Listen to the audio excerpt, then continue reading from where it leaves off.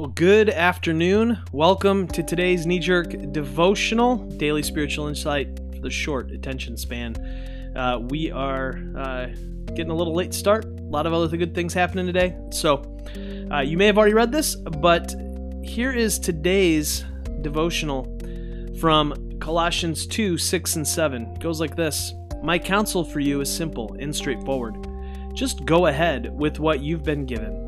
You received Christ Jesus the Master. Now live him. You're deeply rooted in him. You're well constructed upon him. You know your way around the faith. Now do what you've been taught. School's out. Quit studying the subject and start living it. And let your living spill over into thanksgiving.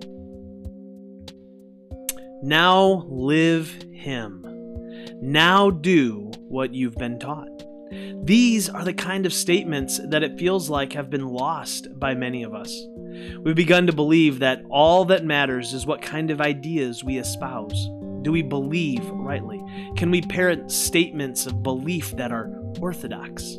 As important as those things are, what is just as important, perhaps more important, is how we live. In the early history of Christianity, what mattered most was the way people lived. When a person wanted to convert to Christianity, they had to show by their lives that they were indeed following the way of Jesus.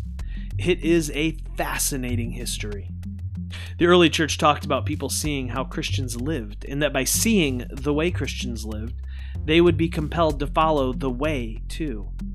They also argued that if your life betrayed the words that you eloquently spoke to your neighbor, you would drive them from the gospel.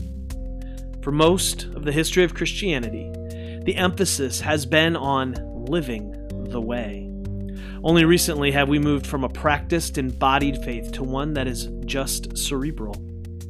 I think that if we could somehow return to a lived faith, we might see the kind of dynamic, transcendent faith that is promised in the Scriptures. We might very well see a revival of the way in our world. As you consider your faith, is it something that you largely practice in your mind, or do you live it out in your body? Until tomorrow, love well, my friends.